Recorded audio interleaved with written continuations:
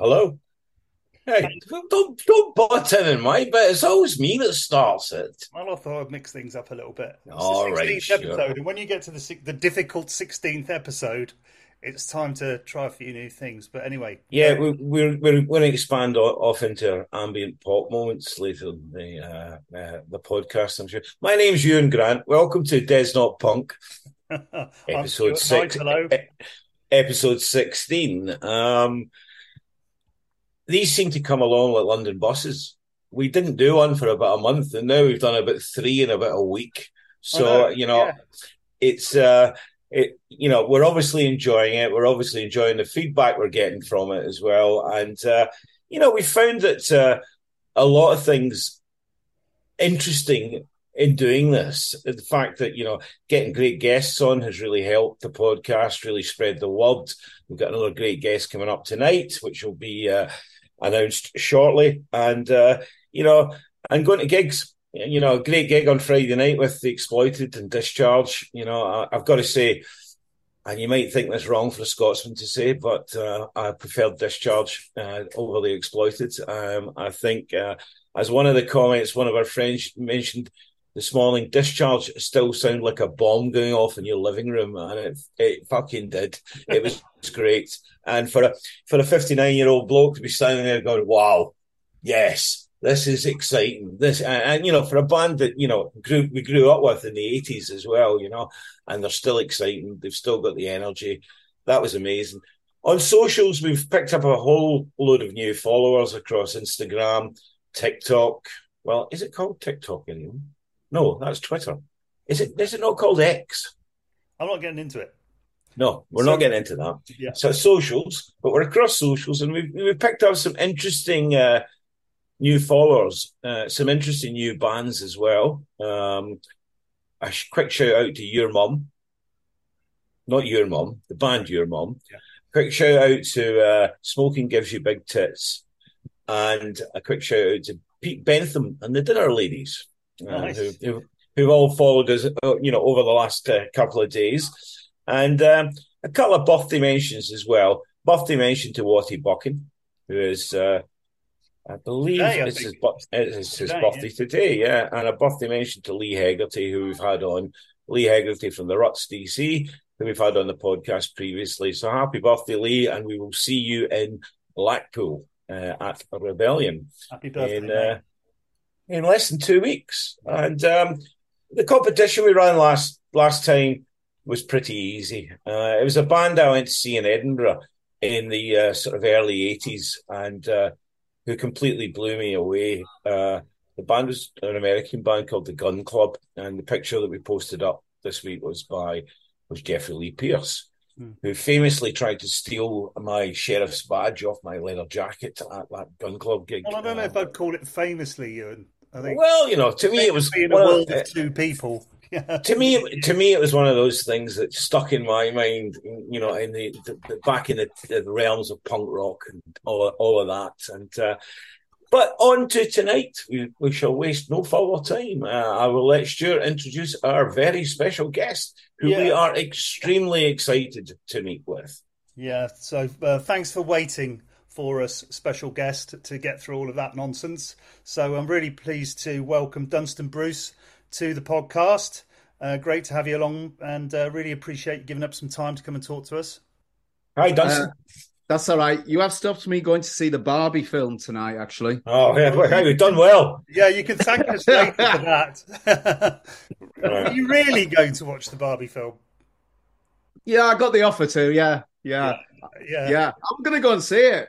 I was going to go and see it, but then my daughter talked me out of it. Yeah, right. My daughter went to see it the other day.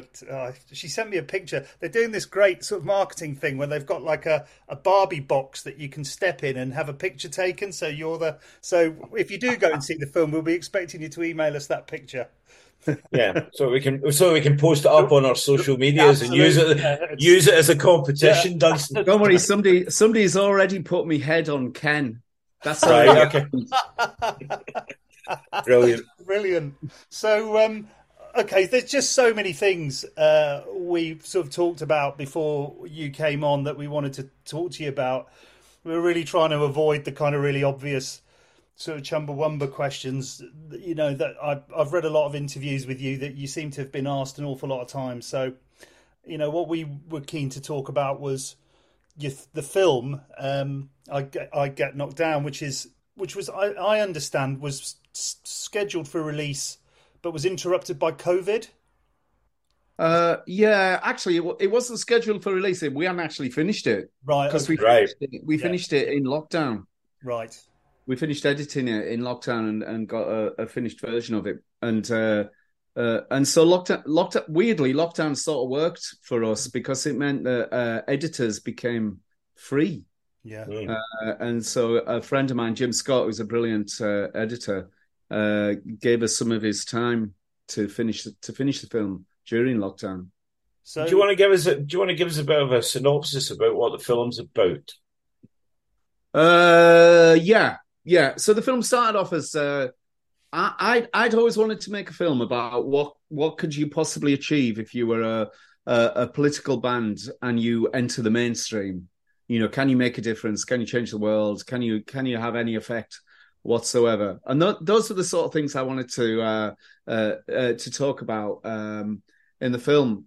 And then I tried for a few years to get that off the ground, and I didn't do very well at getting any money to start work on it. And so I met up with a woman called Sophie Robinson, who's a brilliant director who's made various films that are on Netflix and stuff like that. Though she's like an award-winning director. She knew absolutely nothing about Chumbawamba. She just knew the song. That's all she knew. Right. So I went to her with this idea, and she was completely intrigued by it. And so she helped me get the film off the ground. Cutting a long story short, we did a Kickstarter campaign, got a lot of money for all the filming. And then what happened is the nature, because it took so long, the nature of the film changed over the years. So my initial idea is still in there. It's part of the film.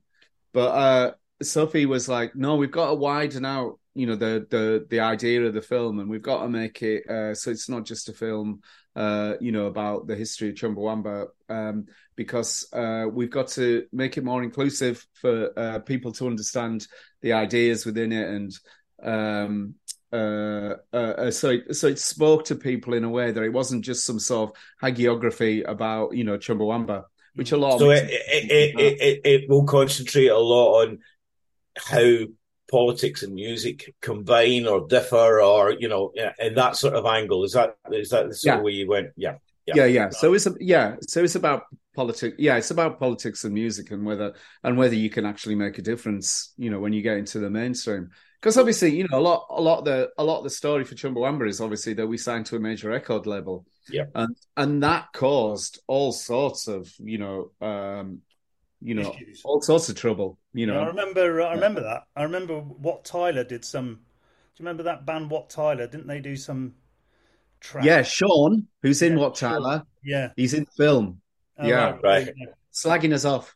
Yeah, but it's weird. It's weird because Sean's a mate. You know, he's a mate. Yeah. But he was really upset that we'd signed to a major label, and he did a 4-track EP called something like Barefaced Hypocrisy.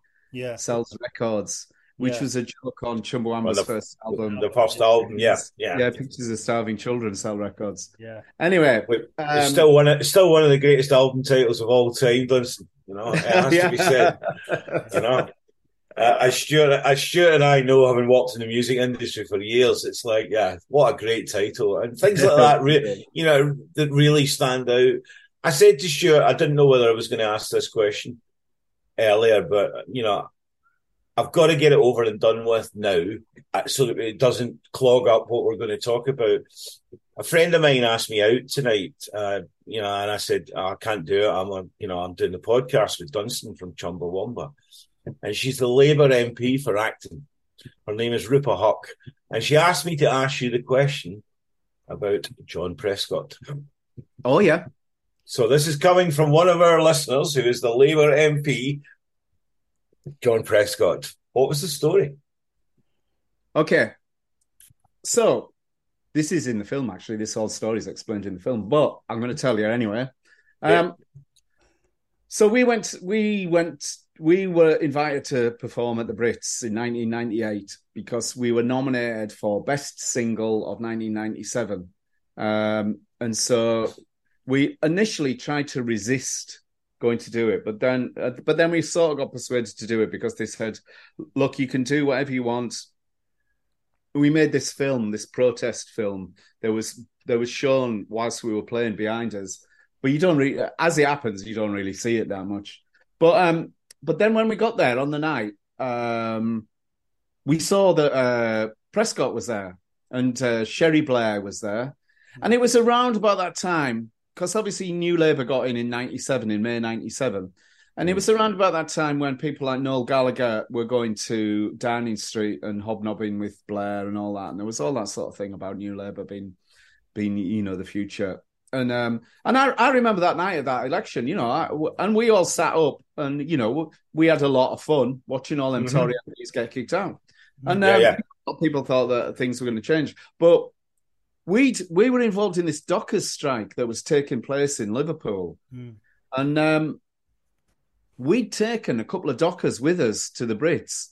So if we won, because we'd done a massive benefit in London for them just prior to the Brits, and so if we'd won, they were going to go up and get the award on our behalf. Brilliant. Say whatever they wanted to say about the dockers strike.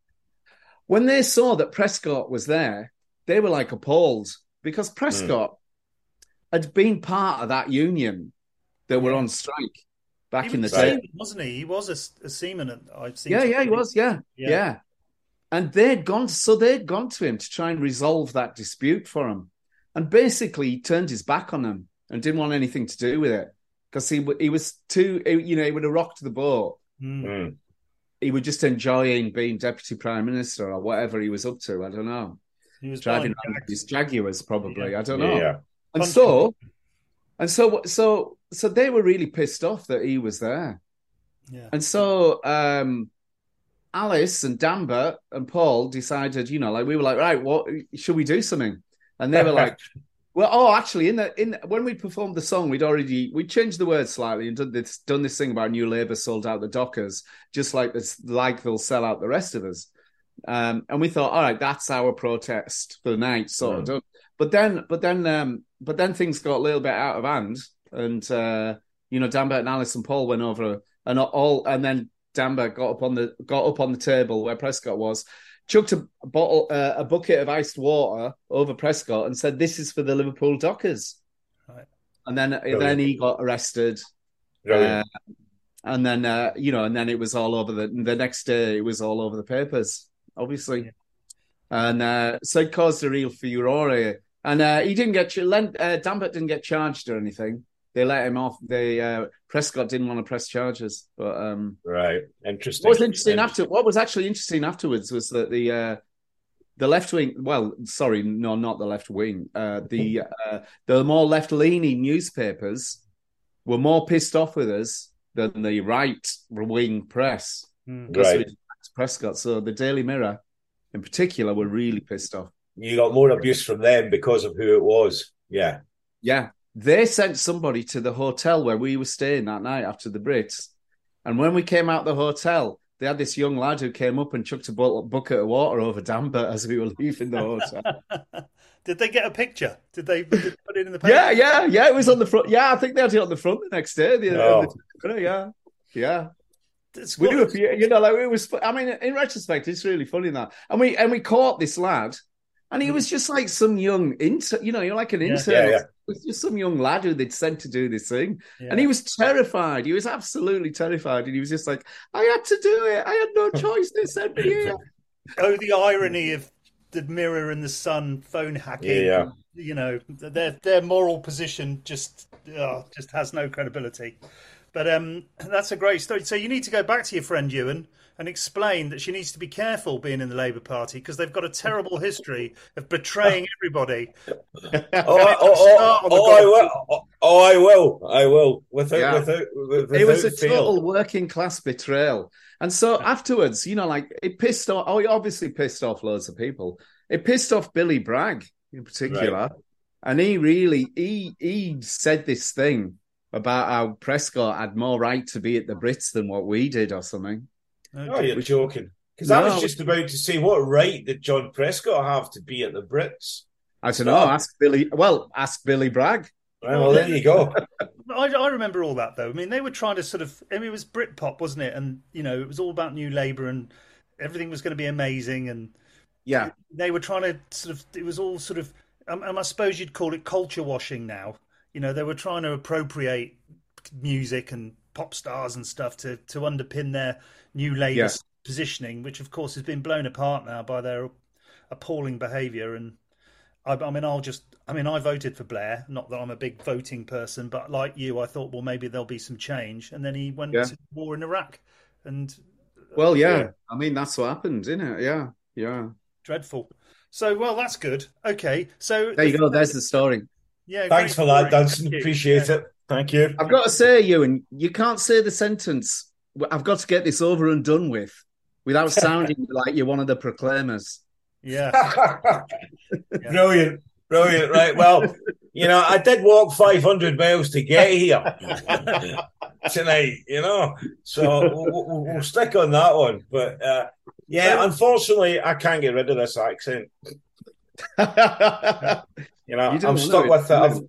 I've lived in London 31 years now, and I've stuck with this bloody accent. But there you go. And I like the Proclaimers. Proclaimers are all right. When we were deciding to do a podcast, I did have to sort of think about it. I thought, is this guy going to hold me back? Are people going to be able to understand what the hell we're bloody talking about? No. No fucking way.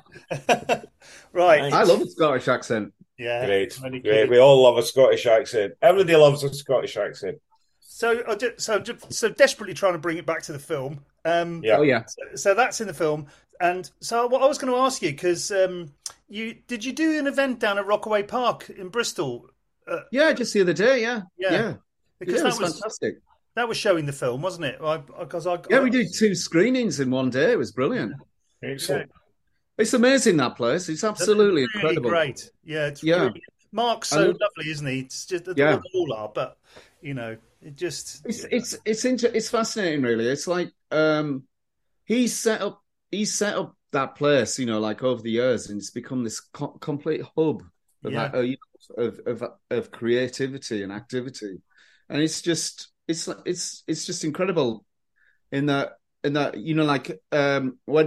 anarcho-punk was at its height, everybody was obsessed with Crass all living at Dial House, and that they were living collectively, and they had this way of life that we were really influenced by. Again, this is a thing. It's relevant because it's in the film, I guess, because we have got footage of those at the early 80s. When we first moved into Southview House, which was our version of Dial House. We basically, so for the first few years of Chumbawamba's existence, we would kind of wait to see what Crass did, and then we'd do a sort of a northern version of what they were up to. We were really heavily influenced by him up until about 84 or something, I would have said, 84, 85, and then they broke up then, in our own direction. Yeah, they broke up then as well, didn't they, Crass? Yeah, but that Rockaway Park, I think, is far more. I mean, it's just like massively inclusive, and there's so much going on there. I just find it really inspiring every time I go there. I think it's incredible.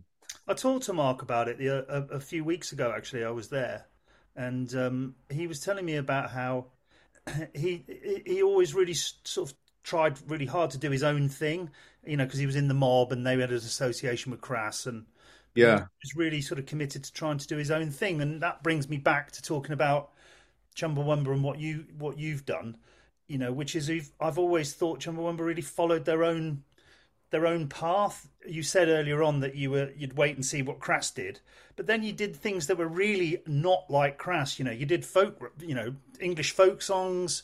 You did. You embraced dance music and technology as well, which was amazing at the time. Absolutely, yeah. I think what we realised was like in the mid-80s, and I think the miners' strike had a huge influence. It changed a lot of our ideas and perspective on the world in a way. That partly because we got involved in helping with the strike. And that meant that we started working with the SWP and the RCP and the groups, all the groups on the left who were all trying to help the miners. And so we kind of realized there's a much bigger world out there, outside of the anarcho-punk bubble in a way. And we just thought, wow, let's try and be more outward looking. And I think with that came the idea that the way that we tried to present our ideas to the rest of the world. Because the musicality of those ideas as well. Because we were all listening to, we weren't, it wasn't that I was spent all day listening to anarcho punk. I didn't, I'd be listening to the Beatles, or I'd be listening to, Talking Heads, or I'd be listening to the Smiths. I'd be listening. It's amazing that, because when we had Steve Ignorant on from Crass, Eve was listening to the Walker Brothers and people like that, and it was like, wow, and people don't know that. They're thinking you're probably sitting there listening to Flux and Crass and, all of those type of bands, but you're not. And you can tell that in the musicality and the songwriting on those albums, and which obviously crossed over into the massive hit. So when you say about, we got into dance music and technology, I mean, if you listen to an album like Slap, it's obvious we've been listening to Stone Roses, Happy Mondays, Andy Weatherall, all that sort of thing. That's what we were really into, and that just like fed into what we were doing. And like English Rebel songs, which you mentioned, that was just like me and Boff had been to Belfast on a Troops Out movement delegation, and so we got to learn about Irish rebel music. And we came back from that thinking, where's all the English rebel? Where's the English rebel music? Where's all that? And so it's Billy Bragg backing up John Prescott, isn't it? Getting him a ticket to the Brits. I mean, it's interesting. You talk about the folk and the rebel songs things in England, because obviously you also made a film about the Levellers. Yeah, I did. Yeah. And so, I mean, that was it. I'm trying to A Curious Life. A Curious Life, yeah. I mean, that was like a... Yeah, I mean, I was just going to say that they were really sort of influenced by folk, and they weren't a punk, they weren't a punk band in terms of 1, 2, 3, 4. They were very different, same sensibility, same sort of approach to life, and same worldview, but a different way of presenting it. So sorry, I interrupted you. Then I was just no, that's fine. No, you did sure. You definitely did interrupt. Dunstan was on a roll there. Let him go. Yeah, I just wanted to mention again now, because you did 2 films. Because you did the one. Well, you've done more than 2, but 2 key ones that stand out are the Levellers movie, and then the film about Sham 69 in China. Yeah, that was quite an experience. I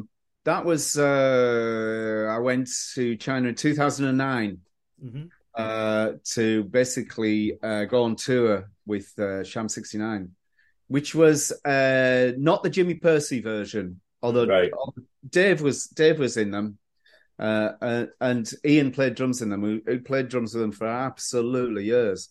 But it wasn't Jimmy's Sham 69, which came back to bite me on the bum at a later point, because he refused permission to use any of the music that he'd written. So that never really saw the light of day. But it was fascinating. It was absolutely fascinating going to China. More because of getting an insight into what was going on in China, and with their sort of burgeoning sort of punk movement, and what punk meant to those kids there, which is a lot different to what punk meant to me as I was growing up. It was really interesting. It was fascinating. You did that with some of the Chumbawamba money as well. Did you not put out records by punk bands from other countries that would not normally have got the exposure. Did I not read that somewhere?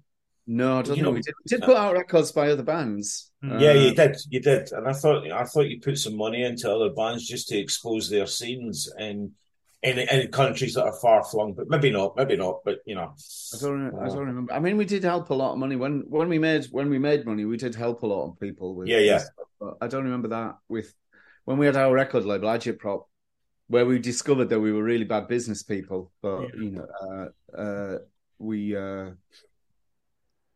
we couldn't carry on. So who for our listeners was on Agitprop? Thatcher on Acid did an album on Agitprop. Okay, yep. There was a local band from Leeds called Bassa Bassa who we put out an album by. State of Mind. I think we did something with this American anarcho punk band called State of Mind. Okay, that might have just been a single, I think. So I'm going to come back to the film again now because obviously that's the current thing, and Ewan and I are up at Rebellion in whenever it is in a couple of weeks' time, and I believe the film's being shown at the festival on the Thursday as part of the literary event. Yeah, it's the film and then a Q&A, and I wrote down some notes here because it starts at 4:40 and finishes at 6:40. On the 3rd of August. So if anyone's listening and they're going to Rebellion, try and get down for that. I think I'm going to make an effort to get there. We've got quite a lot to do, but I'd really like to see it. Have you seen have either of you seen the film? No, not yet. Oh, it's okay. No. We'll have. Do either of you have a DVD player? No. I think I've got a way of doing it with a thing I plug into my computer, but. But it's only a couple of weeks. DVDs. No, I'd quite like to see it at Rebellion. I'd quite like to see it. Yeah, that's kind of what we waited for. I would have gone to Rockaway, but it just didn't work out time-wise. I would have had to. I used to live near there, but not anymore. So it was. Is it distributed in the US, Dunstan?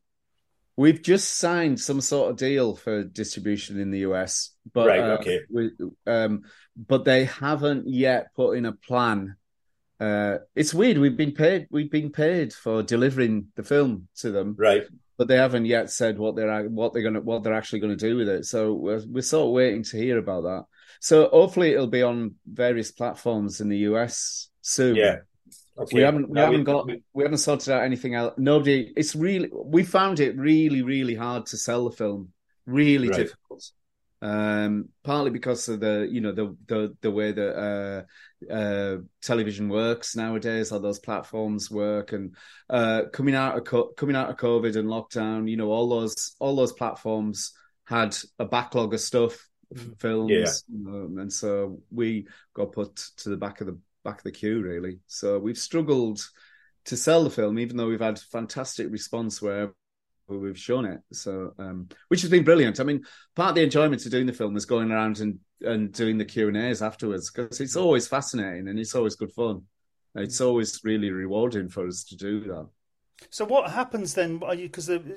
So you're saying you've struggled. Does that mean that you're going to be doing these sort of screenings and Q&As, etc., sort of around the country? But then will there be a sort of broadcast release of it? Have you managed? Hopefully, yeah. But we haven't got anything in place at the moment. We're still working. Right. We're still working on it, trying to find. We'll put it. Get off your arse, Channel 4, or get off your arse, the BBC, and have a look at this. Because this is important cultural history. I mean, I've seen some great things on Amazon. Amazon and some of the platforms. I mean, I watched that documentary about Rock Against Racism, which was which was excellent. Yeah, it's got a similar feel to that. It's weird. Yeah, it's totally. The one Stuart Lee made with the Nightingales. Have you seen that one? Yeah, that's amazing. Yeah. That is amazing. Yeah, that's really well done. That's more like what I Get Knocked Down is like. It's It's got more that feel than a traditional music documentary. It's got that. That Stuart Lee documentary about the Nightingales was really, even if you weren't a fan of the band, which comes back to what you were saying earlier, Dunstan, about Sophie's take on how the film should be. Even if you weren't a fan of the Nightingales, you would still enjoy that as a good piece of exactly that. Yeah. So I'm going to have to be the boring one here and just make the point that we are running out of time on our interview here, because obviously we're restricted by this channel that we're using. It does time out after a while, so I'm going to have to sort of start to wind things up. So what happens after Rebellion? We've got this screening on the 3rd of August. Are there any more we can give a shout out to? It's sort of come to the end of going out, of us looking for screenings, us like actively trying to approach cinemas, because I think we've done as much as we can as far as that's concerned. Actually, the guy who organised all these screenings, he's now working on a film about Newtown Neurotics. Oh, wow. That he's trying to get into cinemas. So we are just people still approach us occasionally for screenings. So there's one at Seaford, which is along the coast from me in September. But apart from Rebellion is sort of like it's like sort of more or less the finale, really. Yeah, well, so I'm really looking forward to it. I always wanted to show it at Rebellion, and there is a scene in the film that was filmed in Rebellion Rebellion, right? Okay, when Interrobang played there. So I always wanted to get it back to Rebellion, in some way. So for me, are you still performing in Interrobang? I'm trying to start working on a second album. Yeah. Right. Okay. A second Interrobang album. Is it the difficult second album syndrome, or is it just? Yeah, it is. Yeah. It really is. I mean, I've written all the lyrics for it, but it's finding musicians to work with on it, because the ones who it's hard to get Griff to get to work on a second album at the moment. Well, when you've got that done, you'll have to come back on and we can talk about that. Yeah, absolutely, yeah. So right, I'm going to play us out and hang on. I've got a question. Go on. I've got a question. I'm going to tie this back into something we talked about earlier. John Prescott again, I'm afraid, but it's a good one. Which current politician, would you do the same to? We've only got 2.5 minutes left, so there isn't actually time to list them all, to name them all. I know. You've got to see echoes of it though, with Keir Starmer bleating on after those 3 elections. I get asked a lot of the Q&As about Keir Starmer. Yeah, right. And in fact, in the film, like, there's a scene with Harry where he's like, I interview Harry for the film, the drummer of Chumbawamba, and he says, like, I don't know what's happened to me. I've joined the Labour Party, for Christ's sake. Yeah. And then at the end, and he joined when Corbyn was leader of the Labour Party. Mm. Yeah. When I showed the band the film, he was absolutely appalled that was still in. So in the titles at the end of the film, it says, right at the very end, it says, Harry Hamer would like it to be known he is no longer a member of the Labour Party. When I told him I'd done that, he was absolutely delighted. Yeah, nice. Brilliant. Right, we've only got 1.5 minutes left now, so it was difficult to try and think of a tune to play us out with, but we were reading some of the comments and stuff that you'd made about early influences for the band and Interrobang as well, and you mentioned Gang of Four, Dr. Feelgood, and Wire. Yes. We're both massive Wire fans. One of my favourite albums is Pink Flag, so I'm going to play a little bit of Mannequin, but do hang around so we can say goodbye at the end. I'm only going to play a little bit because we're running out of time. Okay, weirdly, Chumbawamba did a cover version of Mannequin.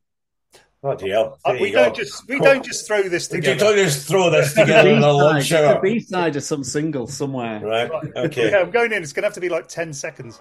Okay, fantastic. Thanks.